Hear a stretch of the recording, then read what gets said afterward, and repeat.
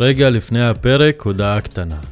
אני שמח ומתרגש להזמין אתכם להשתתף בחצי מרתון דליית אל כרמל שיערך ב-18/3 אצלנו בכפר. אני לא צריך להסביר לכם כמה אני חושב שדליית אל כרמל זה אחד המקומות היותר יפים בעולם. לא בארץ, בעולם. מי שעקב אחרי הפודקאסט שלי יכול לשמוע כמה אני מאוהב במקום הזה. וזאת הפעם הראשונה שמתקיים אירוע מרתוני מקצועי בכפר דרוזי. חצי מרתון דליית אל כרמל. האירוע הזה הוא סמלי מאוד עבורי ובעל משמעות גדולה. ספורט מבחינתי זה דבר הכרחי לגוף או לנשמה. ואין יותר כיף מלרוץ מחופשים בפורים בדליית אל כרמל באביב. לכן אני מזמין אתכם להירשם באתר. קישורים יהיו בתיאור של הפרק. תבואו לרוץ, יהיה כיף. ואם אתם מכירים אנשים או חברות שירצו לתת חסויות לאירוע הנהדר הזה, אשמח שתקשרו בינינו. זה החלק שהתחייבתי לעזור בו לטובת האירוע. תעזרו לי למלא את ההתחייבות שלי בצורה הטובה ביותר. ועכשיו, לפרק. שלום וברוכים הבאים לפרק ה-20 של מרד החליפים. הפעם בפודקאסט הייתה לי הזכות לארח את אוהד פלא אזרחי. אוהד הוא מורה רוחני רב ביהדות המתחדשת ומורה בכיר באיסטה, בית ספר למיניות מקודשת. זאת הייתה שיחה על מיניות. ניסיתי להבין תפיסת העולם של אוהד לגבי המיניות, תפקידה בחיים ובחברה, ומהן הכוחות שפועלים לדכא אותה לפי גישתו של אוהד. ולמה? השיחה עם אוהד מלאה בעומקים ובתבונה מהחיים ומהעולם הקבלי חסידי שהוא היה חבר בו. זה נותן עומק וחן לשיחה ומאפשר לגעת בנושאים רגישים בצורה ייחודית. חשוב לציין שהשיחה הבאה עוסקת בנושא רגיש. המיניות היא דבר שהוא טאבו בהרבה מאוד שפות והרבה מאוד תרבויות. בטח בחברה שממנה אני בא. לפיכך, אזהרת האזנה לפניכם לגבי התוכן של השיחה שעלול להיות קצת לא נוח לחלקכם. אם בכל זאת זה מסקרן אנשים מהמגזר שלי, אני מבטיח שלא יספר לאף אחד שהאזנתם. האזנה נעימה, דרוויש.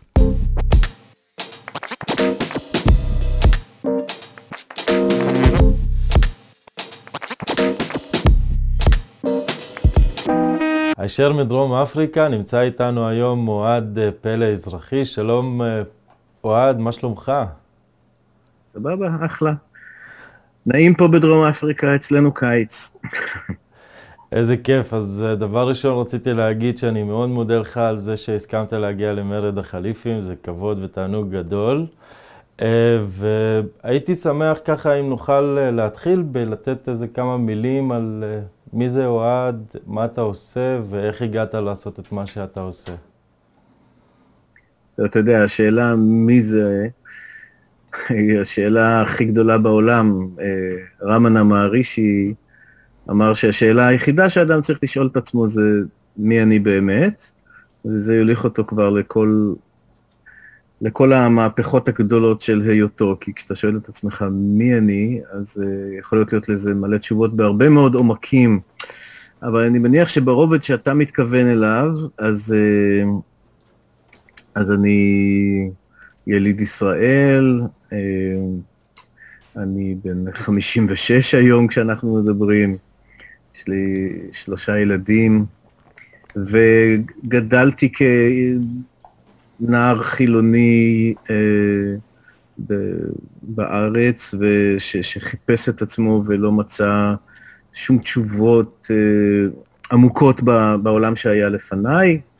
הייתי חניך השומר הצעיר, איש שמאל, ילד שמאל מאוד כזה, ומתישהו נדלקתי על הטבע הפראי, ועברתי לשדה בוקר, וגדלתי בשדה בוקר, ועם הטבע, עם המדבר, ועם המדבר נמשכתי לרוחניות ולבודהיזם ולשמניזם, ובסופו של דבר, איכשהו באופן די מוזר, נחתתי על היהדות שלא היה לי שום קשר אליה, הייתי חילוני, אתאיסט מוחלט, והפכתי להיות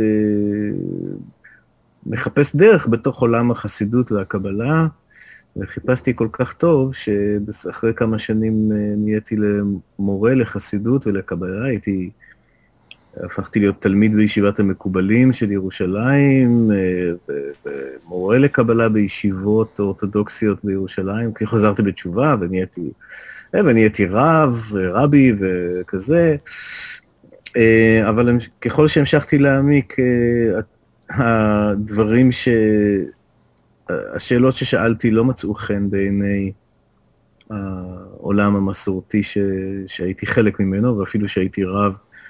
השאלות ששאלתי ואחר כך התשובות שמצאתי, כי הפכתי להיות כבר אדם די בקי בספרים וכולי, אז לא אהבו את מה שהבאתי. גיליתי את המרכזיות של מיניות מקודשת בתוך העולם היהודי-קבלי, ועד כמה בורות יש כלפי העניין הזה בתוך העולם היהודי-קבלי של היום. ולאט לאט כתבתי ספרים, כתבתי ספר על לילית בקבלת הארי, כתבתי ספר על המקדש בירושלים והאספקט האירוטי שלו, שזה אספקט מאוד חשוב גם בארכיטקטורה של המקדש ובכל... והעולם הדתי לא אהב את זה, החרימו אותי אפילו, ואחרי כמה זמן פשוט אמרתי להם שלום, והמשכתי בדרכי, כי ראיתי שאין לי שום עניין עם העולם הדתי, זאת אומרת, זה היה ממילא, זה עניין גדול להיכנס אליהם, כי חשבתי שהם מחזיקים איזושהי אמת, אחר כך גיליתי שהם בעצמם בוגדים באמת של עצמם, אז כאילו מה יש לי לחפש שם? והמשכתי הלאה, ונהייתי רב ביהדות המתחדשת, אחר כך פתחתי אשרם במצוקי דרגות, שהייתה לי קהילה אלטרנטיבית שם, שחקרנו הכל ופתחנו הכל ואת כל השאלות שבעולם. בסופו של דבר, מתוך כל הסיפור הזה, יחד עם בת זוגתי, דון, יותר ויותר העמקנו בנושא של מיניות מקודשת, זוגיות, מהי זוגיות, מהי משפחה, מהי אהבה, מהו מין, איך כל זה קשור לקדושה, והתחלנו ללמד, ובסופו של דבר הצטרפנו לאיסטה, שזה בית הספר, שם אתה ואני נפגשנו. אומנויות המקדשים, ספר בינלאומי, שאסף אותנו אל פה, והפכנו להיות מורים באיסטה, זה כבר לפני יותר מ10 שנים.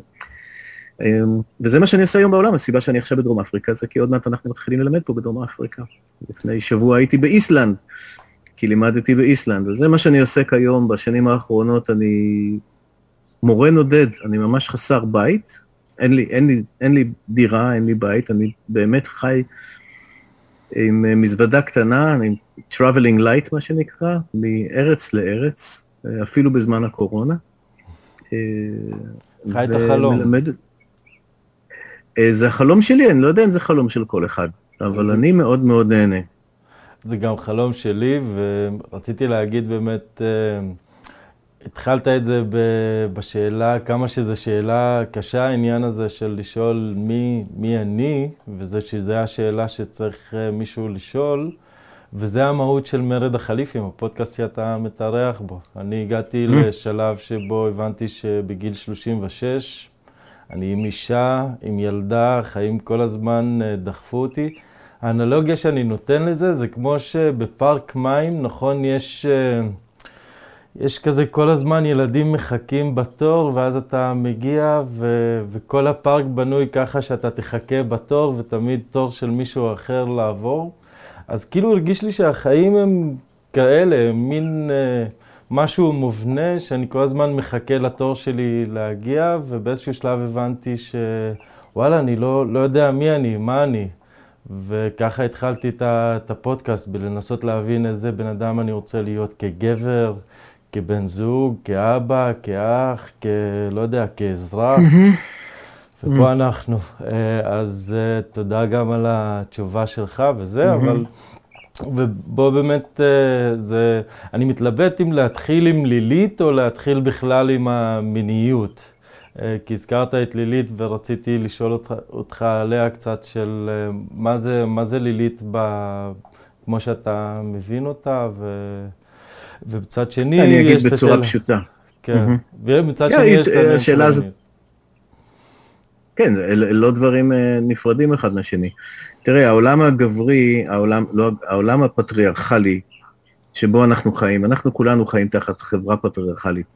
כולם סובלים ממנה, גם גברים, לא רק נשים. חברה פטריארכלית היא חברה שנשלטת על ידי גברים לא מפותחים. וחלק ממה שמאפיין גברים לא מפותחים זה שהם מאוד מפחדים מהכוח הנשי. ולכן הם צריכים לשלוט בנשים. זאת אומרת, הפתרון הפטריארכלי היה, נשים הם דבר מפחיד, כאוטי, קשה מאוד להתמודד איתו, צריך לשלוט בו. והדרך של העולם הפטריארכלי לשלוט בנשים היה על ידי פיצול האישה לשניים.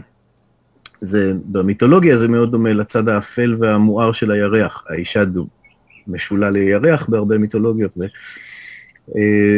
ולירח יש שני צדדים, יש לו צד מואר וצד אפל, אבל זה אותו ירח. כאשר החברה הפטריארכלית אמרה לאישה, את הצד המואר שלך אנחנו נקבל, והצד האפל שלך הוא דחוי. ויצרה פיצול פנימי בתוך האישה, הפיצול הזה נמצא, נגיד, בשפה היהודית קבלית, זה הפיצול בין חווה ולילית.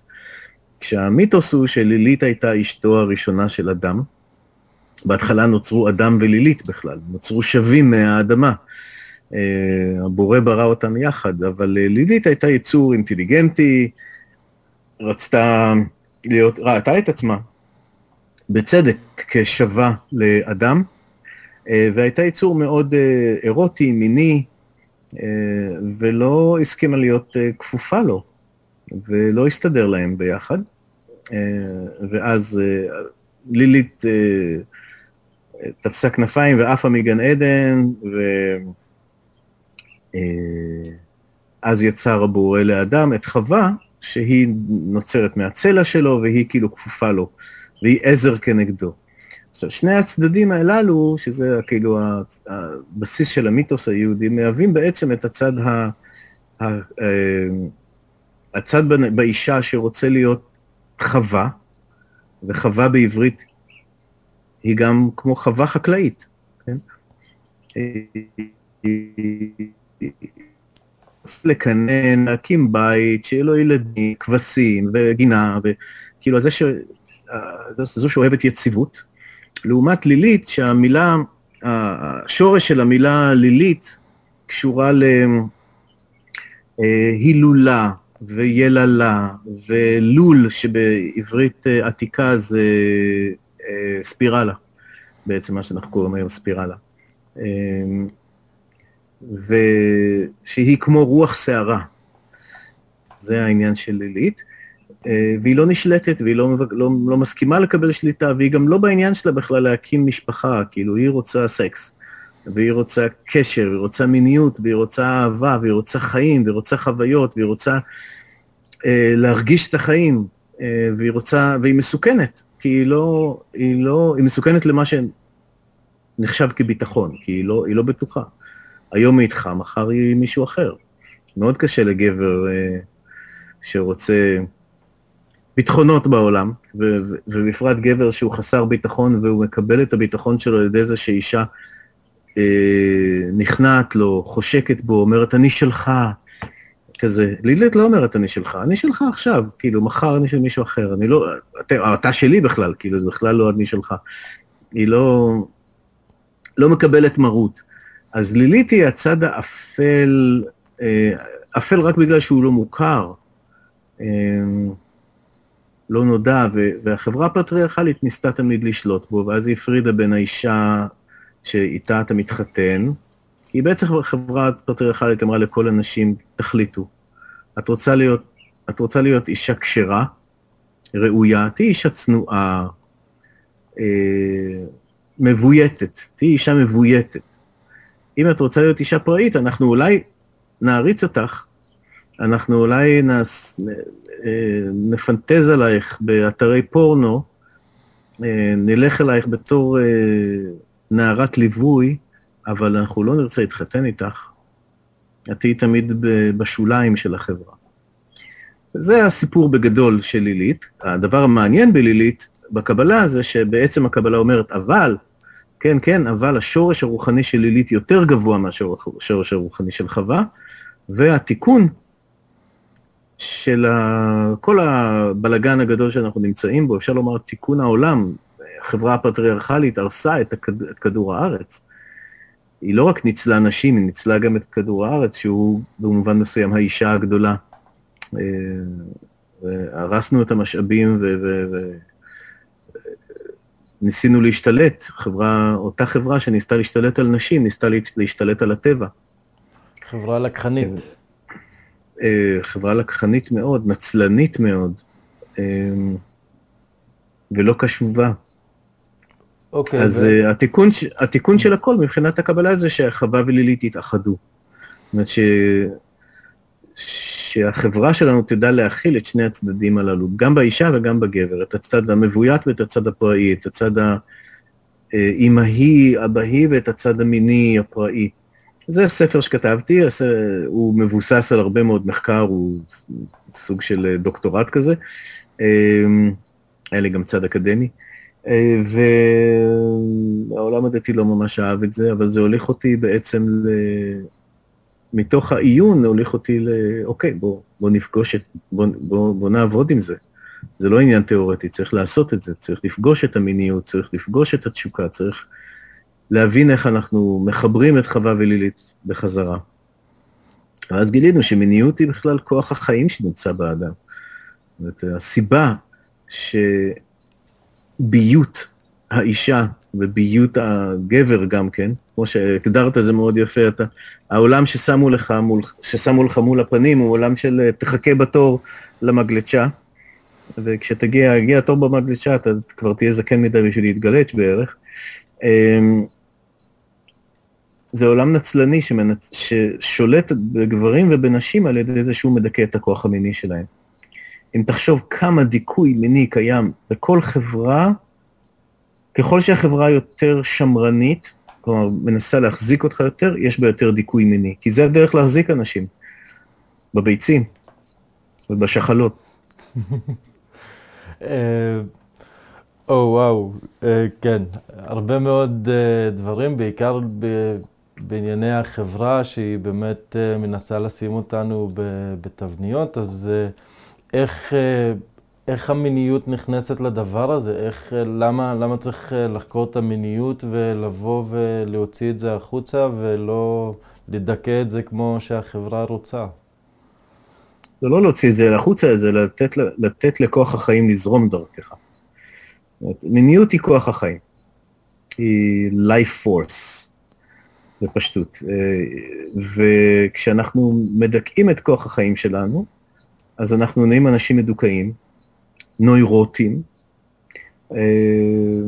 עם הרבה מאוד לחץ, עם הרבה מאוד סטרס, בכל מה שאנחנו עושים. אנחנו לא חיים בחדווה, אנחנו לא חיים באיז, אנחנו לא חיים בניחותה, אלא בלחץ ובסטרס, והלחץ והסטרס הזה מתחיל מזה שאתה לא יכול להיות מי שאתה באמת, כי אתה לא נותן לכוח החיים שלך לפרוץ. ואז מה קורה? ואז כוח החיים כמובן חייב לפרוץ, זה כמו סיר לחץ, כאילו, אתה תסגור אותו מכל כיוונים, זה יתפוצץ. אז איפה אנשים מוציאים את זה? אז הם הולכים ומשתכרים, הם מוציאים את זה בבר, הם מוציאים את זה בכל מיני מקומות שהם אפלים, כאילו נסתרים, כל אחד עם הסודות שלו, עם בגידות, ניאופים, זונות, חברות הכי סגורות, הם הצרכניות הכי גדולות של זנות. חרדים ופוליטיקאים בערך. בדיוק רציתי לשאול אותך באמת איך מתמודדים עם זה בחברה החסידית, כאילו. הם לא מתמודדים עם זה, זה חברה חולה, זה לא חברה בריאה. הסיבה שעזבתי שם זה כי הבנתי שזה פשוט חברה חולה. הפעם החסידות באה מעומק רוחני. אחר כך השתלטו עליה בירוקרטים, וזה מה שהיא היום. כן, אז כששולטים בכוח החיים, מנסים לשלוט בכוח החיים, הוא מתפרץ במקומות לא בריאים. ואז אנשי הבירוקרטיה אומרים לך, אתה רואה? כאילו, התפרץ לך הכוח המיני בצורה, וזה כל כך הרסני. סימן שאתה צריך לרסן את עצמך, אז אתה אומר, נכון, באמת, חטאתי ופשעתי וכזה. אבל זה לא נכון, הבעיה היא שפשוט מלכתחילה בכלל, אנחנו מנסים לדכא. והעבודה שאנחנו עושים באיסטה היא בעצם להגיד, רגע, בוא נכיר את עצמנו בכלל, בוא נבין מה אנחנו. והדבר הכי מופלא שקורה, זה שהרבה מאוד אנשים חושבים שהם מגיעים להסתכל, והם יהיו אחר כך משוחררים מינית, וזה נכון, הם הופכים להיות משוחררים מינית, אבל בגלל זה הם הופכים להיות לפעמים פחות סקס מניאקים. כי בעצם כוח החיים זורם, ואז כוח החיים זורם בכל החיים, ואז מיניות היא אחד הביטויים, והיא כבר לא איזו התמכרות, והיא לא איזו פורנוגרפיה, אלא היא כוח חיים שמפקה. זהו, מה אני אגיד לך, אני נהנה לעשות את זה בכל העולם, אני מלמד כבר 10 שנים, אתה יודע, מיפן ועד אפריקה ועד ניו זילנד ואוסטרליה, ואני פוגש אנשים מכל העולם, כולל דרך אגב מהחברה הערבית, לא רק בארץ, אלא האמת, בגלל שאני מלמד בחול, אז יצא לי ללמד תלמידים מאפגניסטן, ירדן, לבנון, סוריה, היה אצלי עכשיו מישהו שאפילו נלחם בדאעש בסוריה, ממצרים, מדובאי, מערב הסעודית, איפה יכולתי לחלום על זה בארץ, אבל בגלל שאני מלמד בכל העולם, אז אנשים מגיעים, בדרך כלל מגיעים כאילו בשושו, אסור שידעו, אבל הדבר שאני מגלה זה שמתחת, לא חשוב אם זה גבר או אישה או טרנסג'נדר, או לא חשוב אם זה יפני או מוסלמי, או אנחנו בני אדם, ואותם מנגנונים פועלים בתוכנו. רק הציפוי שונה, התרבות שונה, וזה יפה, אבל אותם מנגנונים. כשמתחת למכסה המנוע, כולנו אותו דבר פחות או יותר. כן, בערך פחות או יותר, נכון. אותו רעיון מניע. המנוע אותו מנוע. כן, שמה, אנחנו גם רואים את זה בטבע, זה מוזר גם שיש לנו קצת חוצפה להסתכל על הטבע ולחשוב איכשהו שאנחנו לא חלק מזה. אתה רואה ציפורים שמשקיעות כל כך הרבה בלהיות מקושטות ולהיות יצירתיות וצבעוניות, בניגוד לכל היגיון של הישרדות, אבל הן עושות את זה בשביל להזדווג ובשביל להמשיך את כוח החיים, ואנחנו איכשהו חושבים שאנחנו קצת שונים מזה. ויש לי עוד שאלה בקשר למיניות, בעניין הזה שאתה הזכרת את החברה, את היחס שלנו מול החברה, אבל יש גם מעבר, יש גם גברים מול נשים. לפעמים אני מדבר עם חברים שלי, אנשים בעיקר בשכבת הגיל שלי, שהם כזה מאוד שקועים בשיא הקריירה שלהם, וזה מרגיש שגברים נשים זה מלחמת עולם. אתה צודק, אני חושב שהרבה מאוד ממלחמות העולם בחוץ נובעות ממלחמה בלתי מדוברת בין גברים לנשים. ועל זה דיברתי, על החברה הפטריארכלית שמנסה לשלוט בנשים. וזה לא רק גברים ששולטים בנשים, אלא נשים עושות את העבודה הזאת נהדר, הרבה מאוד אימהות, רוב האימהות השמרניות בעצם מוודאות שהם יהרסו את כוח החיים בבת שלהם. והיא תהיה אישה צנועה, מה שנקרא. ויש מקומות אפילו שגם הורסים להם את עברי המין בשם הדת או המסורת. כן, אבל המלחמה הגדולה בין גברים לנשים היא אכן מלחמה בלתי מדוברת. גברים לא מבינים נשים, נשים לא מבינות גברים הרבה פעמים. לפעמים נשים מבינות גברים יותר טוב ממה שגברים מבינים נשים, כי הן חיות בחברה גברית. וזה עוד דבר שאנחנו באמת עובדים איתו, באמת להבין, חלק מהעבודה שלנו באיסטה זה לגלות את הצד הנשי שקיים בגבר, שגבר יבין את האישה לא מבחוץ אלא מבפנים, ולגלות את הצד הגברי שקיים באישה, שאישה תבין את הגבריות ואת המורכבות של הגבריות, כי מה שהיא מכירה זה את המצ'ואיזם הגברי. והרבה נשים מנסות להיות, נשים שמנסות כאילו להשתלב בחיים, ואומרות כאילו, טוב, אני יכולה להיות, anything you can do, I can do better, כזה. מנסות להיות גבר, כמו הגברים הבלתי מפותחים, ומנסות להיות מאצ'ו. ואז יש להם מלחמה בתוכן, זה לא רק מלחמה בין גברים לנשים, זה מלחמה בין הגברי והנשי בתוכן. הצד הגברי שלהן מתעלל בצד הנשי שלהם. וגברים שלא מבינים את עצמם, באמת מתעללים בצד הנשי שלהם, בפנים. מפחדים מהצד הנשי שלהם, שלמען האמת הוא צד מאוד מאוד אינטליגנטי.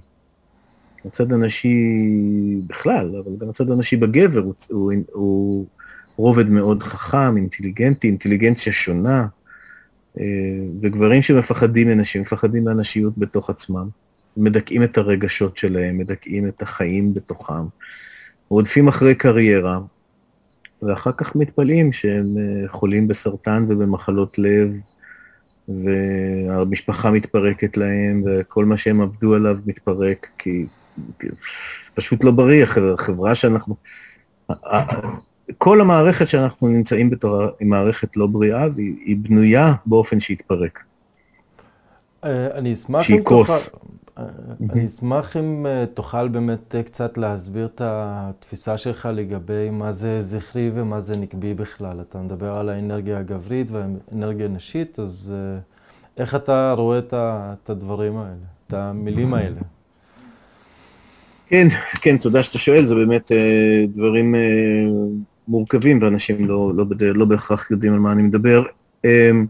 כן, אז קודם כל, יש אנרגיה שהיא זכרית ואנרגיה שהיא נשית, ושתיהן נמצאות בכל אדם, בין אם הוא גבר, בין אם הוא אישה, בין אם הוא סטרייט, בין אם הוא הומוסקסואל או לסבית, זה לא חשוב בכלל. כולנו מורכבים מאותן אנרגיות, אני הרבה פעמים מסביר את זה, כשיש לי יותר זמן להעמיק, אז אני מסביר את זה כמו המערכת הפיזיקלית שבה אנחנו חיים, שכל חלקיק יכול להימדד כחלקיק או כגל, והתנועה הגלית היא תנועה שאפשר לדמות אותה לתנועה נשית יותר, והתנועה החלקיקית היא יותר תנועה גברית, היא ליניארית, חלקיק נע באופן ליניארי, גל נע באופן מעגלי, ואלה שתי תנועות שמתקיימות במציאות, כאמור גם בפיזיקה, אבל גם בתוכנו, מבחינה פסיכולוגית, בתוכנו יש חלקים שונים. כשאני אומר אני,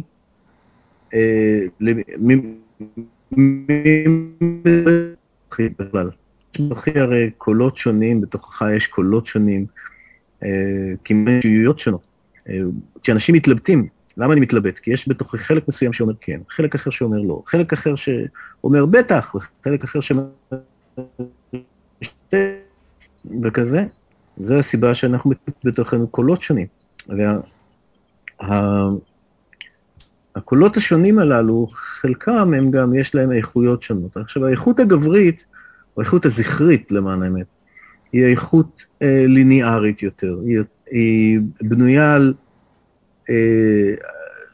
השגת מטרות, כאילו, הצבת מטרות, הגשמתן, סימון וי, והתחושה של איזה יופי, הצלחתי, מה המשימה הבאה. האנרגיה הנקבית נעה באופן לגמרי אחר בתוכנו, היא לא מנסה לסמן מטרות ולסגור אותן, וכאילו לפתור אותן, אלא היא מרגישה את הכל. העניין שלה זה להרגיש, להיות בהוויה, להיות בתחושה. לכן נאמר, אחד הוויכוחים כל כך שכיחים בין גברים לנשים, זה שאישה רוצה לחלוק עם גבר את מה שקורה איתה, והגבר מנסה ישר למצוא לזה פתרון. והוא חושב שהוא ממש עושה טוב כשהוא רוצה למצוא לזה פתרון, הרי למה היא חולקת איתו שיש לה בעיה? כי בעיות צריך לפתור, מבחינתו. אבל זה חשיבה זכרית. ובחשיבה נשית, בעיות הן לא רק כדי לפתור, אלא בעיות הן דבר שאנחנו משתפים סביבו, אנחנו מרגישים, היא מחפשת אמפתיה, היא לא מחפשת פתרון. אם מתחפשת פתרון, היא תגיד, רגע, ויש לך גם איזה רעיון, מה עושים עם זה? אבל אחד ממש שיח של חרשים שקיים בין גברים לנשים, הוא סביב הנושא הזה של גבר מנסה לסדר, אוקיי, יש בעיה, בוא נפתור אותה, ואישה מרגישה נטושה במקום הזה. כי אתה לא מקשיב לי, ואתה לא נמצא איתי, ואתה לא מרגיש איתי, כי זה מה שחשוב, הצד הנשי רוצה את הביחד, הוא רוצה את הקרבה, את השיתוף, וכו'. יש איזה, אני לא יודע אם אתה יכול להשחיל פה, אבל תסתכל אחר כך, או המאזינים שלנו יסתכלו אחר כך ביוטיוב, יש סרטון חמוד, מצחיק וכל כך חכם, שנקרא It's all about the nail. תעשה את זה אחר כך, זה סרטון מצחיק שמישהו עשה על הקטע הזה, של בדיוק מה שדיברתי עליו. It's all about the nail.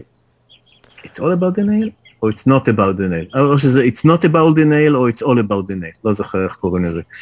אבל זה בעצם העניין בדבר הזה. עכשיו, השילוב בין הכוח הזכרי והכוח הנקבי בתוכנו, הוא כשאני מצליח גם להיות באמפתיה, גם להרגיש, ומתוך היכולת להרגיש, לדעת מתי צריך לסמן מטרה ולפתור אותה. זה איזה סוג של זיווג פנימי בין הזכרי והנקבי. כשאנחנו רק נמצאים בדבר אחד, אנחנו יוצרים סבל פנימי וסבל חיצוני. שמע, זה גם מרגיש לפעמים שנגיד, אני יודע מהצד הגברי שלי שנתתי לו הרבה מאוד מקום בחיים שלי, כי חשבתי שצריך להיות גבר כל הזמן ולעבור ממשימה למשימה, אז אני הייתי מאוד גברי, וכשאני הייתי בסיטואציות האלה, נגיד עם הבת זוג שלי, אז השיתוף שלה הרבה פעמים גם, במיוחד אם זה שיתוף רגשי, אצלי בסיסטם מתרגם לכאב. זאת אומרת, כאילו אני חווה את זה כרגשות כשאני רואה מישהו נסער סביבי, אם זה הילדה שלי או אם זה אשתי, ממש כאב של כאילו משהו שאני לא מצליח לפתור אותו, כי אני לוקח על זה ישר אחריות שיש פה בעיה שאני לא מצליח לפתור אותה. אתה קודם כל רואה את זה כבעיה שצריך לפתור אותה. בדיוק, ואז קשה לי להיות במקום של לראות את מי שבוכה, אשכרה, כן. נכון, והבעיה, זה לא תמיד בעיה שצריך לפתור אותה, לפעמים זו בעיה שצריך להיות איתה, לפעמים זו לא בעיה, זה מצב. עצם ההגדרה של משהו כבעיה שצריכה פתרון, היא כבר חשיבה זכרית. עכשיו, לחשיבה זכרית יש מקום לפעמים, אבל לא כל הזמן ולא תמיד. יש, אתה יודע, לפני שבוע וחצי נפטר אחד המורים הגדולים, הבודהיסטים בעולם, תיק נתן, היה מורה בודהיסטי בן 95, פליט וייטנאמי, לפי שהוא אמר, המתנה הגדולה ביותר שאנחנו יכולים לתת לאנשים שאנחנו אוהבים, זה את הנוכחות שלנו. כשאנחנו פשוט נוכחים עם אנשים, הם יכולים לפרוח. אנחנו מאפשרים להם לפרוח בתוך הנוכחות שלנו. וזה דבר שהחברה הגברית לא יודעת. Just be there. כאילו, פשוט תהיה שם. כן, תהיה שם באמפתיה, ברגישות, בקשב. ואז לפעמים יש מקום לשאול, זה משהו שאנחנו רוצים לפתור אותו, אנחנו רוצים למצוא לו פתרון. הרבה פעמים אחרי שיש שיתוף רגשי וקרבה, אז קודם כל לפעמים מתגלה שבכלל אין בכלל מה לפתור, הכל בסדר, רק רצינו קרבה. אתה יודע, שיחת טלפון בין, כאילו, אתה שומע את אשתך מדברת עם החברה שלה בטלפון, נגיד, ואתה אחר כך דיברה איתה שעה שלמה, טוב, על מה דיברתם? בלה בלה בלה בלה בלה. רגע, אבל מה השורה התחתונה? אין שורה תחתונה. מבחינתך זה כאילו, בזבז שעה מהחיים, אין שורה תחתונה, אבל מבחינתה זה לא, כי מבחינתה העיקר בשיחה זה שהתקיימה שיחה, הקשר הוא העיקר, שיחה זה שיחה נשית. הלול הזה שדיברת עליו, כן, אני מאוד בדיוק. זה שיחה של ללכת לשום מקום, שיחה של ללכת לשום מקום. שיחה שהולכת, בדיוק, היא הולכת לשום מקום, היא לא מתכוונת ללכת לאיזשהו מקום, היא פשוט, מה שחשוב זה שמתקיימת שיחה. זה לצד הנקבי, לצד הזכרי זה נראה מטורף, כאילו, מבחינת הצד הזכרי צריך, אם דיברנו, אנחנו צריכים להגיע לבוטם ליין, כאילו, אוקיי, אז בוא נעשה ככה, זה לא חשוב, נפתור איזה בעיה, או, אוקיי, אז יוצאים לסרט במוצאי שבת, ומי מביא פיצה, לא יודע מה, כאילו, אבל כאילו צריך להיות איזה בוטם ליין. וכן, ואלה נקודות כאלה נשים לא מפתחות את הצד הזכרי שלהם, גברים לא מפתחים את הצד הנקבי שלהם, זה הופך להיות לפעמים מלחמות עולם. עכשיו, זה לא סתם מלחמות עולם, אני באמת חושב שהרבה מאוד מהמלחמות של הגנרלים בעולם, כלומר, מלחמות שאנשים רצים על גבעות ורוצחים אחד את השני, נובעות בגלל שיש לגנרלים מלחמה בבית, עם אנשים שלהם, והם צריכים להוכיח את כוח הגברה שלהם, ואת זה שהם גבר, והדרך העצובה להוכיח את זה היא לא מהיום, אלא כבר אלפי שנים, זה לשלוח אנשים להילחם. אני מדבר על זה, לכבוש. אני מדבר על זה לפעמים לי זה מרגיש שבגלל שיש ואקום מסוים, זאת אומרת, הדחקנו את כל העניינים שקשורים למיניות כחברה, אני מדבר על זה, נוצר ואקום מסוים שבו עולה כל הדברים האחרים, כמו כעס, כמו שנאה, כמו כל הדברים האלה שכל פעם שאתה פותח עיתון, אתה רואה ביטויים אליהם שהם דברים שהם מאוד אלימים, מאוד כועסים, מאוד שונאים, בגלל שאנחנו לא יודעים לדבר שפת האהבה כזה. כן, צריך להגיד שהכעס הוא גם רגש, והוא רגש לגיטימי. הבעיה היא שכעס, כשלא יודעים לבטא כעס בצורה נכונה, אז הוא הופך להיות שנאה, והוא הופך להיות אכזריות. כעס, מה מהותו של כעס? מתי אתה כועס? כשאתה מרגיש שלא ראו אותך, אתה מרגיש שהתעלמו ממך, כשאתה מרגיש שהתעלמו מזכותך לחיות בעצם. בכל מובן שהוא, זה לא חשוב אם זה חיים פיזיים, חיים כלכליים, חיים רוחניים. והכעס הוא בעצם התקוממות של המנגנון הפנימי שאומר, היי, לא תעשו לי ככה, זה לא יכול להיות, דבר כזה לא יכול לקרות. וזה סבבה, זה חשוב. כעס יש לו מקום מאוד מאוד חשוב. הבעיה היא הרבה פעמים שכשאתה שואל אנשים, בעיקר גברים, על רגשות, פחות או יותר הרגש היחידי שהם מכירים זה כעס. כרגש. כיוון שזה פחות או יותר הרגש היחידי שהחברה הפטריארכלית מרשה לגברים להרגיש. כעס, וגם מכיוון שיש הרבה מאוד שנאה עצמית, היא מושלכת על הזולת. כשאתה מנסה לדכא משהו בתוכך, זה לא חשוב מה, את המיניות שלך נגיד, אבל זה לא רק. ברגע שאני מנסה לדכא משהו בתוכי, ואתה עושה אותו, אז זה יעצבן אותי לאללה. איך אתה מעיז לעשות משהו שאני לא מרשה לעצמי לעשות, ואז אני אשנא אותך, כי הרי אסור לעשות את זה, ואני לא מרשה לעצמי לעשות את זה, אז איך יכול להיות שאתה תעשה את זה, וכו'. ואז יוצא שהמלחמות, כאילו זה דבר ידוע בפסיכולוגיה יונגיאנית, שרמת האלימות שאנחנו מוקיעים בה תופעות חיצוניות, נובעת מרמת האלימות הפנימית שלנו.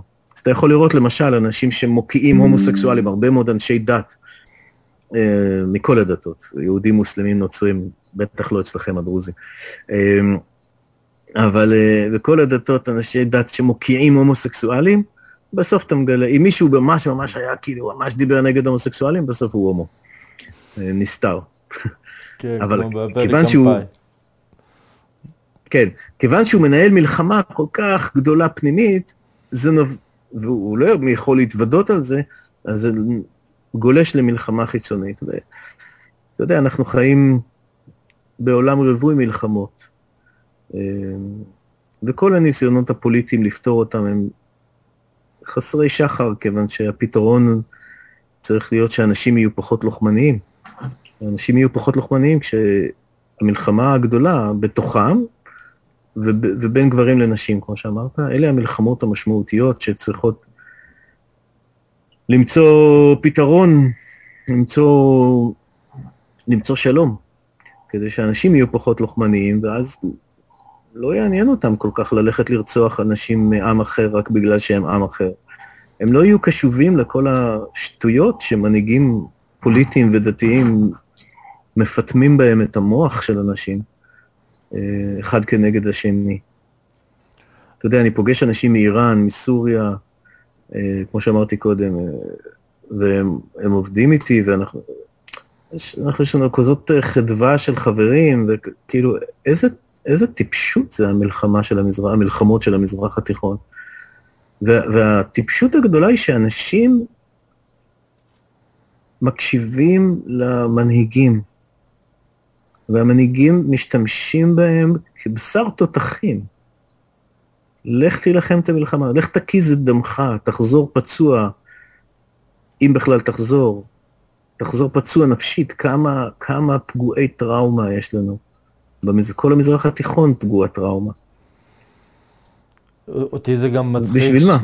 אותי זה מצחיק גם שאנחנו מאוד טובים בלזהות את זה בעמים אחרים, נגיד. אנחנו רואים את זה אצל הפלסטינאים, איך הם, האנשים הפשוטים, המנהיגים שלהם שולטים בזה, אבל אנחנו עוברים לזה לגמרי כשזה בא אלינו, כשפתאום עכשיו יש מלחמה, אז כשתופי המלחמה דופקים, אז פתאום זהו, אי אפשר, אנחנו מתייצבים לדגל. וזה באמת זמן טוב לבוא לדבר על אהבה ועל איסטה. אז מה זה איסטה בכלל? מה קורה שם? מי האנשים שמגיעים לאיסטה? כולם. כל מי שנפשו חפצה. איסטה זה בית ספר בינלאומי שמלמד חיים בעיניי. פשוט מלמד חיים. מלמד איך לפגוש את האנרגיית החיים שלנו, שיכולה להיות מינית, יכולה להיות רגשית, יכולה להיות באמת במפגש בין גברים לנשים, בין הצדדים השונים בתוכי. ולאיסטה מגיעים אלפי אנשים, בלי שאנחנו בכלל עושים פרסום. כי הפרסום הטוב ביותר שלנו זה שאנשים, נגיד כמוך, כן, שבאים לסמינר, יוצאים, והחיים שלהם משודרגים, ואז החברים שלהם שואלים את זה, תגיד, מה קרה? ואז הוא אומר, כאילו, עשיתי את הסדנה הזאת והזאת, כדאי לך גם, ואז אנשים באים. כן, ואני חייב לומר, תשמע, אחד הדברים למשל שהיו בעולם הקדום, שלא היה עולם מושלם, כן, זה לא שפעם היה טוב והיום לא, זה לא, אבל אחד הדברים שהיו בעולם הקדום ועבדו לנו, זה מיניות כחלק מתפילה, וכחלק מהפולחן הרוחני.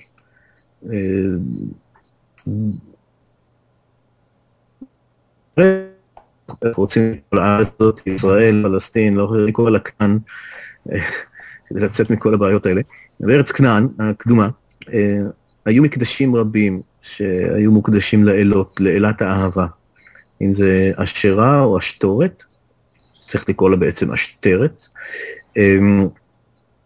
היו מקדשים כאלה לאורך אלפי שנים, אלפי מקדשים, חלקם מקדשים גדולים, חלקם פשוט מקדשים כאלה תחת כל עץ רענן, כמו שכתוב בתנ"ך. כי זה מה שאבותינו אהבו לעשות. ובמקומות האלה היה פולחן שהיה בו תפילה, והיה בו לפעמים גם הקרבת איזשהו קורבן, או מנחה, או קטורת, אבל הרבה פעמים בתוך הפולחן הזה הייתה מעורבת גם מיניות פולחנית. היו כהנות שחלק מהעבודה שלהן נקראו קדשות, וחלק מהעבודה שלהן היה להשתמש בכוח המיני שלהן כדי לרפא. זה לרפא את החברה, לרפא את האינדיבידואלים, לפעמים ליצור מה שהיום קוראים לזה סקס מג'יק, ליצור קסם באמצעות מיניות מקודשת, וחלק מהתפקידים של הקדשות, אנחנו יודעים, היה קשור במה שהיינו היום קוראים, טיפול בפוסט-טראומה של מלחמה. שהלוחמים היו חוזרים הביתה, אני לא יודע אם כל הלוחמים פשוטים, אבל הגנרלים לפחות, האנשים המפקדים היו חוזרים הביתה, הם לא היו חוזרים הביתה ישר, הם היו חוזרים אל הקדשות, היו חוזרים אל המקדש.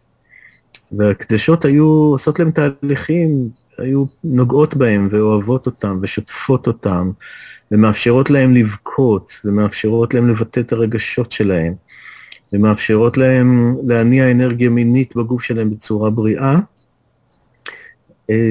ורק אז הם היו חוזרים אל המשפחות שלהם. הרי זה די מטורף שגבר הולך למלחמה, קורע לגזרים הצד השני, רואה את החברים שלו נשחטים ומתפוצצים לידו, ואז הוא חוזר לבן ולבת שלו, והוא אמור להיות אבא חמוד. זה לא עובד ככה. אז, ולכן יש לנו כל כך הרבה פוסט-טראומה כיום. והתפקיד של הקדשות בעבר היה בעצם לנטרל את זה, בין היתר, היה לנטרל את זה, לרפא. אז לכן כתבתי, יש לי ספר שנקרא קדשה, שבעצם פותח זה רומן, זה כתוב כרומן, אבל הוא מבוסס על המון מחקר שעשיתי. ונדבר על העבודה הזאת של הקדשות, ואיך הם פעלו, מה זה להיות כהנת אהבה, מה זה היה פעם וגם מה זה היום. וזה מה שאנחנו עושים. באיסטר אנחנו בעצם במובן מסוים מכשירים כהני וכהנות אהבה, או מי שרוצה. יפה, אהבתי את התיאור הזה. אתה יודע, לפני יומיים נתקלתי באיזה סרטון על אחד הפפירוסים הכי עתיקים שיש, וזה משהו שמצאו במצרים, והוא מלא בתיאורי אירוטיקה ודברים שכאילו היום, אפילו במוזיאון, הם מפחדים להציג את זה מרוב שזה כאילו הם צריכים לצנזר את זה. ויש תחושה כזאת של כאילו פעם מיניות זה משהו שהיה הרבה יותר במרחב הציבורי, אתה יודע, אתה נכנס בניינים, היו כל מיני גילופים ואיתורים וכל מיני דברים כאלה. נכון. והיום זה כאילו אנחנו הפכנו להיות הרבה יותר ויקטוריאנים. ברור, ההשפעה הנוצרית והמוסלמית הקיצונית השפיעה המון גם אל תוך היהדות, שבעיקרון הייתה יותר פתוחה פעם. תראה, מצרים העתיקה בוודאי היו הרבה מאוד טקסים מיניים. דרך אגב, המילה מין, האל המצרי של הסקס קוראים לו מין, זה שם של אל מצרי. שבדרך כלל מסומל עם איבר מין מאוד מאוד גדול, ענק, בזקפה. אז כן, המצרים הקדמונים ראו במיניות תהליך רוחני, שכמו כל דבר, הם חקרו אותו ורצו לדעת איך, היו חניכות מיניות לגברים, לנשים, אבל לא רק במצרים, המצרים תיעדו את זה בפפירוסים באמת, אבל בשומר, באכד, בבבל, וגם בכנען, הרבה מאוד. ואתה יודע, גם בעולם המוסלמי, עד לא, נגיד במאה ה-13 בספרד, ספרים, שבח המיניות, כמה סוטרה כזה, כמו יודעים, יש שם סוטרה, גם בעולם המוסלמי היה כזה של איך ליהנות, אבל באמת זה היה יותר בכיוון של מה שאנחנו קוראים לו היום טנטרה אדומה, יש כאילו טנטרה לבנה שהיא יותר השגה רוחנית, טנטרה אדומה שהיא יותר באיך ליהנות ממעשה האהבה, וטנטרה שחורה. אלה חלוקות כאלה שאומרת, טנטרה לבנה עוסקת הרבה במדיטציות טנטריות והתעלות רוחנית, הטנטרה האדומה עוסקת באיך ליהנות יותר בתשוקה, ואיך להפוך את מעשה האהבה ליותר מלא תשוקה, איך להעצים את תחושת העונג, שזה דרך אגב דבר מאוד חשוב, כי תחושת העונג המינית היא פשוט רפואה לגוף שלנו, אנחנו עשויים מעונג מיני. אנחנו נולדנו ממיניות, ולדעת להניע אנרגיה מינית, לא לחצי שנייה של גמירה רגילה, אלא לדעת להניע אנרגיה מינית לאורך שניות ארוכות, או דקות ארוכות, או לפעמים שעות, זה פשוט דבר בריא, פשוט לחדש את המערכת כולה. אז זה טנטרה אדומה, וטנטרה שחורה עוסקת באיך להשתמש באנרגיה מינית לצורכי כישוף, נגיד את זה ככה. אז מה שהתחלתי לומר זה בעולם המוסלמי יש גם, היו הדרכות, בעולם המוסלמי של ספרד, בתור הזהב של האסלאם, מה שנקרא, היו ספרים שעסקו במיניות בהרחבה יותר בכיוון של טנטרה אדומה, של איך להעצים את התשוקה. מאוד רחוק מהעולם של היום.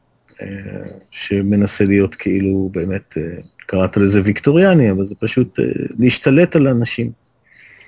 אתה תראה, ככל שאנשים רוצים יותר להשתלט על האינדיבידואל, ולכן, מה שאנחנו עושים באיסטר זה מעשה מהפכני.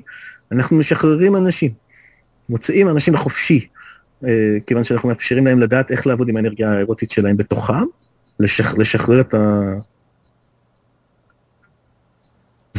החיים, ואז פתאום הופך הבן אדם להיות לא נתון לשליטה של המערכת. אני רואה את עצמי כמהפכן, פוליטי אפילו, רק שאנחנו עושים את זה עם אחד בכל העולם, והשבט הזה הוא שבט שכבר אלפים, אם לא עשרות אלפים בכל העולם, שהוא גדל, והוא שבט שלא אכפת לו מהבדלים של דת, לאום, מין, גזע, כל השטויות האלה, פשוט אכפת לו מהאהבה, וזה מה שחשוב, כי זה הדבר היחידי שיציל את כדור הארץ, שאנחנו נפסיק לבזבז זמן, משאבים וכסף על להרוג אחד את השני, ונתחיל לחשוב איך אנחנו חיים יחד, במקום איך אנחנו רוצחים אחד את השני. זה מצחיק שאני שומע אותך מדבר ומתאר את הדברים האלה, ואיכשהו אני עדיין חושב בראש, אני צריך לפרסם אזהרה בתחילת הפרק, שאנחנו הולכים לדבר על דברים שהם מיניים, דברים שהם אירוטיים, כאילו באיזושהי תחושה, זה כל כך טבוע בי, שזה דברים שלא מדברים עליהם, ושזה אסור לדבר על זה, שכאילו אני צריך להזהיר את מי שהולך לשמוע את זה, שהולכים לדבר על זקפה, וואי.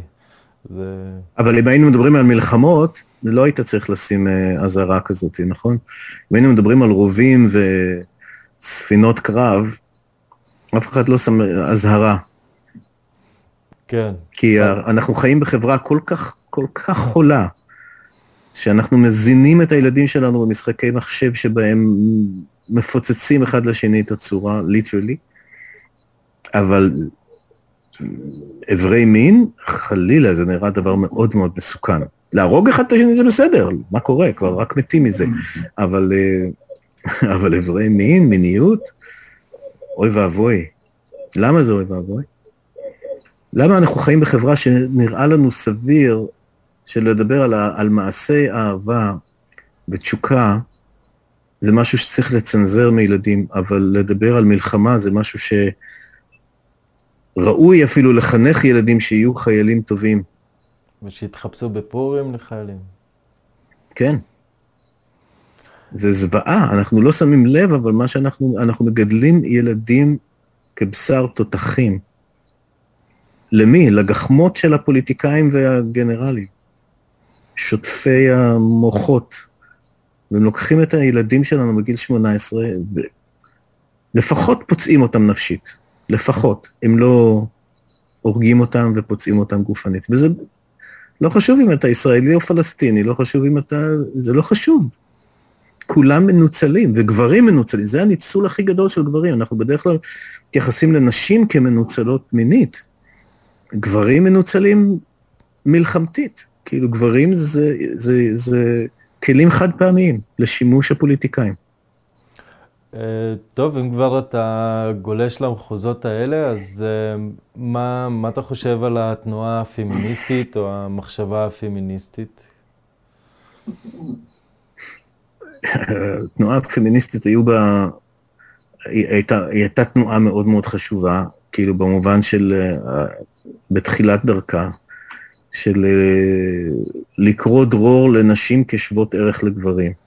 הבעיה בתנועה הפמיניסטית הייתה, כמו שאמרתי קודם, שהיא בעצם גרמה לנשים כדי להיות שוות ערך, לספח אל תוכן מרכיבים זכריים לא בריאים. אמרו כאילו, מי שולט בחברה? מאצ'ואים. אוקיי, אני גם יכולה להיות מאצ'ו.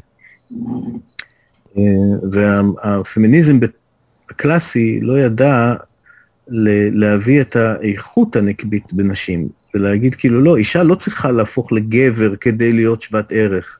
אישה היא שוות ערך.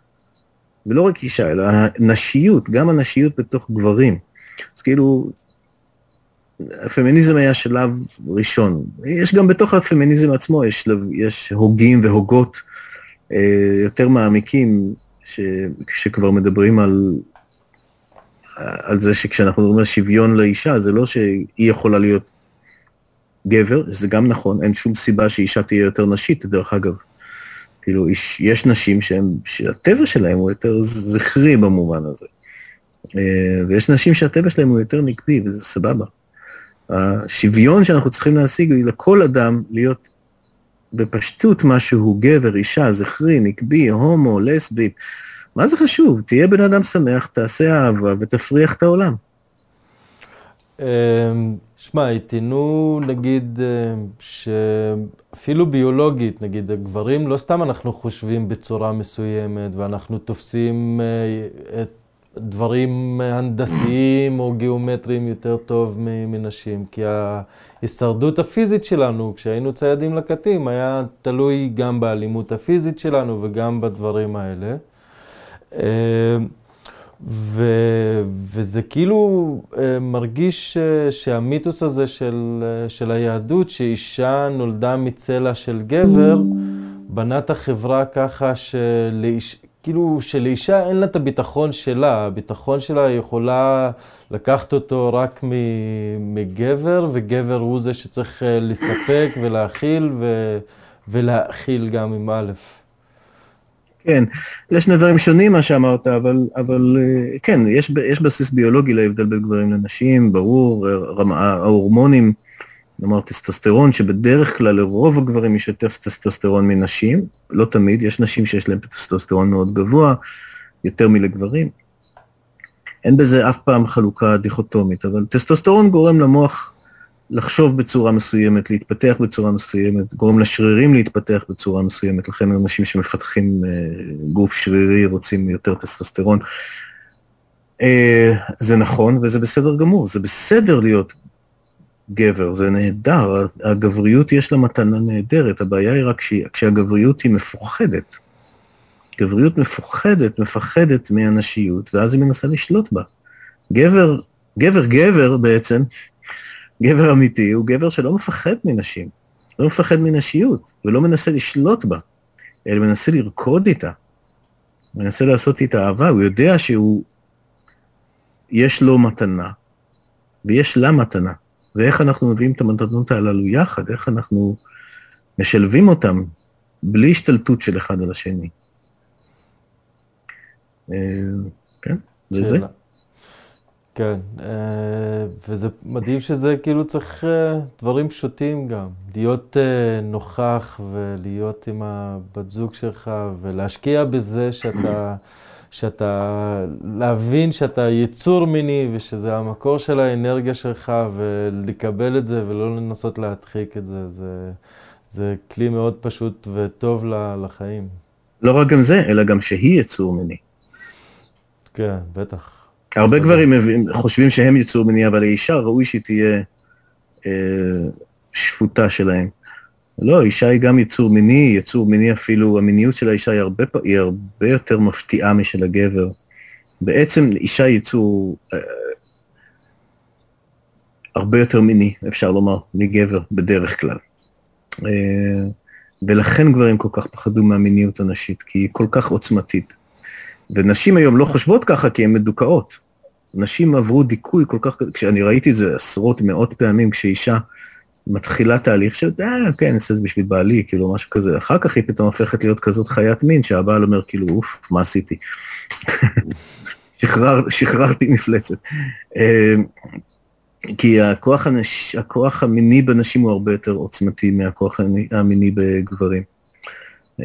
נשים יכולות להיות אורגזמיות הרבה יותר מגברים, יכולות ליהנות, יכולות לעשות אהבה עם גבר אחד ועוד אחד, אפילו מבחינה אנתרופולוגית טוענים שהסיבה שנשים יותר קולניות מגברים במעשה אהבה, זה מהסיבה הכי פשוטה, שהן רוצות לפרסם את האירוע, כי הגבר הזה עוד מעט גומר והוא גמור, אבל היא מוכנה לעוד אחד. אז היא עושה הרבה רעש, כדי שיבואו עוד. כאילו, אבותינו הציידים לקטים, כן, נשים למדו לעשות מהאירוע אירוע קולני, ואז כשהוא גומר, היא מוכנה לעוד.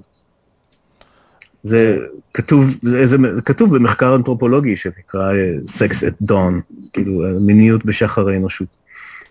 אני שמעתי ראיון עם גד צעד וג'ו רוגן, שהוא הזכיר איזשהו מחקר על זה שמה יותר מדליק גברים, ובגלל שאנחנו בחברה פטריארכלית, אז אנשים נוטים לחשוב שגבר אחד דומיננטי עם בת זוג אחת או פרטנרית אחת או יותר, ומסתבר שבמחקרים שהם עשו, והם בדקו שם גם את הזרע וגם כל מיני דברים שגברים עושים, אתה יודע, באקדמיה עושים דברים מעניינים, ומסתבר שמה שהכי מדליק גברים זה לחשוב על אישה אחת עם שני גברים, שזה שם כאילו מוציא את הזרע הכי טוב, כי כאילו אתה בתחרות, וכנראה כשהיינו ביולוגים יותר, אז כאילו זה, כמו שאתה תיארת תכלס. מעניין מאוד. כן, אתה רוצה שהזרע שלך יהיה זה שיפרה אותה. כי בעצם היא פתוחה והיא יכולה לשכב עם גברים רבים. כן, לשחרר את הנשים שלנו, שהן יגלו את החופש המיני שלהן, זה הרבה פעמים אני פוגש גברים קצת בבונים שרוצים לשחרר את עצמם, אבל הם לא מוכנים לשחרר את הנשים שלהם, כי זה באמת מפחיד אותם. אז אני תמיד, כאילו, גבר שרוצה חופש מיני, אני ישר שואל אותו, כאילו, אם הוא יהיה מוכן לתת את זה גם לאשתו. אם לא, לא קליינט שלי. תתחיל לאפשר חופש, תתחיל מלאפשר חופש לאחרים סביבך ולאישה שלך, זה יהפוך אותך לאדם חופשי. זה מסר מדהים, אני חושב שזה גם מסר ממש מצוין שמביא אותנו לקראת הסוף של הראיון. אני נותן בסוף במה חופשית, אם אתה רוצה להמליץ על ספר, או אם יש איזה משהו שרצית לדבר עליו ולא שאלתי, או מה שתרצה, הבמה שלך. תודה. יש לי שני ספרים, יש טרילוגיה שמתוכה יצאו שני ספרים עד עכשיו שנקראת קדשה. הספר הראשון עוסק בקורבנות אהבה של העולם העתיק, הספר השני ממשיך, זה רומן היסטורי, הספר השני ממשיך את זה לתוך התקופה, לתוך המיסטיקה היהודית הקבלית במאה ה-18 דווקא, הספר השלישי אני כותב אותו עכשיו, שניהם יצאו בעברית ואפשר להשיג אותם בהוצאת דופן. בקרוב אני אפרסם גם חבילת קלפים שפיתחתי של קלפי חיות צל, כאילו shadow animals, שעוסק בעבודת צל והחיות שמסמלות את הצללים שלנו. זה עוד לא יצא לאור, אבל זה עוד מעט יצא לאור. ובכלל, מי שרוצה יכול לגשת לאתר שלי, שהוא קבלב, כמו קבלה ואהבה, קבלב.org, ויש שם גם קישורים, יש לי קורס על קבלה, יש לאשתי ולי קורס על יחסים מקודשים, בין אם הם יחסים פתוחים או יחסים מונוגמיים, זה לא חשוב, העיקר זה לדעת ליצור יחסים שיש בהם קדושה ואהבה ועומק ואמת. אז יש לי קורסים כאלה אונליין, גם לקבלה וגם על אהבה. ובכלל, מוזיקה שלי ואומנות, וזה הכל דרך האתר שלנו, אפשר להגיע לשם. כן. אני אשמח בעיקר שאנשים יקראו את הספרים, אני יודע, הרבה מאוד אנשים קוראים את הספרים שלי, ואז כותבים לי, גם שהם לא יכלו להפסיק לקרוא, וגם שזה עבר, מה שזה עשה להם זה תהליך היזכרות, וזה אני הכי אוהב, שאנשים קוראים את זה ונזכרים בכלל בדברים שהם יודעים אותם תמיד, אבל הם לא ידעו להגיד אותם. אני אשים את הכישורים לאתר, ועם כל הדברים שהזכרת, גם את הכישורים לספרים, שאנשים יראו את הספרים שלך. לי יש בקשה קטנה לפני שאנחנו מסיימים, אני ממש מת על זה שאתה מסביר על שורשים של מילים ואיך מילים התפתחו בשפה היהודית ואיך הם הגיעו. בשפה העברית, כן. בשפה העברית, כן. ואז אני מבקש תמשיך, תכתוב לנו פוסטים כאלה, כי זה תמיד כיף. אחד הספרים שאני מתכנן, וזה ייקח עוד זמן, זה באמת לכתוב את השורשים השמאניים של השפה העברית. כי השפה העברית היא הרבה יותר עתיקה מהיהדות, היא שפה שמאנית שהתפתחה במרחב הכנעני עברי, הרבה, מאות שנים לפני שמשהו שקוראים לו יהדות נהיה. אז זו שפה שמאנית, שפה מאוד מעניינת, מרתקת, כמובן קשורה גם לערבית וכולי. כן, פעם אני אכתוב ספר כזה. נכון, והזכרת לי גם לגבי השמניזם, מה זה בכלל? לא הגענו לזה אפילו. טוב, אולי בשיחה אחרת, כן, אז נשאיר את זה באמת לפעם הבאה. אוהד פלא, היה לי עונג גדול, תודה רבה לך שעשית את זה. גם לי איתך. תודה רבה חליפה, ושימשיך מרד החליפים. אמן, אמן, נתראה בפעם עתידית. בכיף. ביי ביי. היי מורדים ומורדות יקרים שלי, זה חליפה שוב. מרד החליפים זה הבייבי שלי, ואם כבר הגעתם לפה אז כמה דברים קטנים לסיום. שתפו אותי בחוויות שלכם מהאזנה, אני עושה את הפודקאסט הזה ביוזמה אישית והפידבקים מכם רק יעזרו לי להשתפר ולהמשיך לטפח את הפודקאסט בצורה הכי טובה שאפשר. לא לשכוח גם לעשות לי לייק לפייסבוק והאינסטגרם כדי להמשיך ולהתעדכן. אני נהנה מאוד לקרוא את התגובות וההודעות שאתם שולחים לי. וגם, לא לשכוח להשאיר ביקורות באפליקציות ההאזנה השונות וברשתות החברתיות. זה ייתן לי דלק להמשיך להפעיל את הדבר הנהדר הזה. תודה רבה ונתראה בפרק הבא.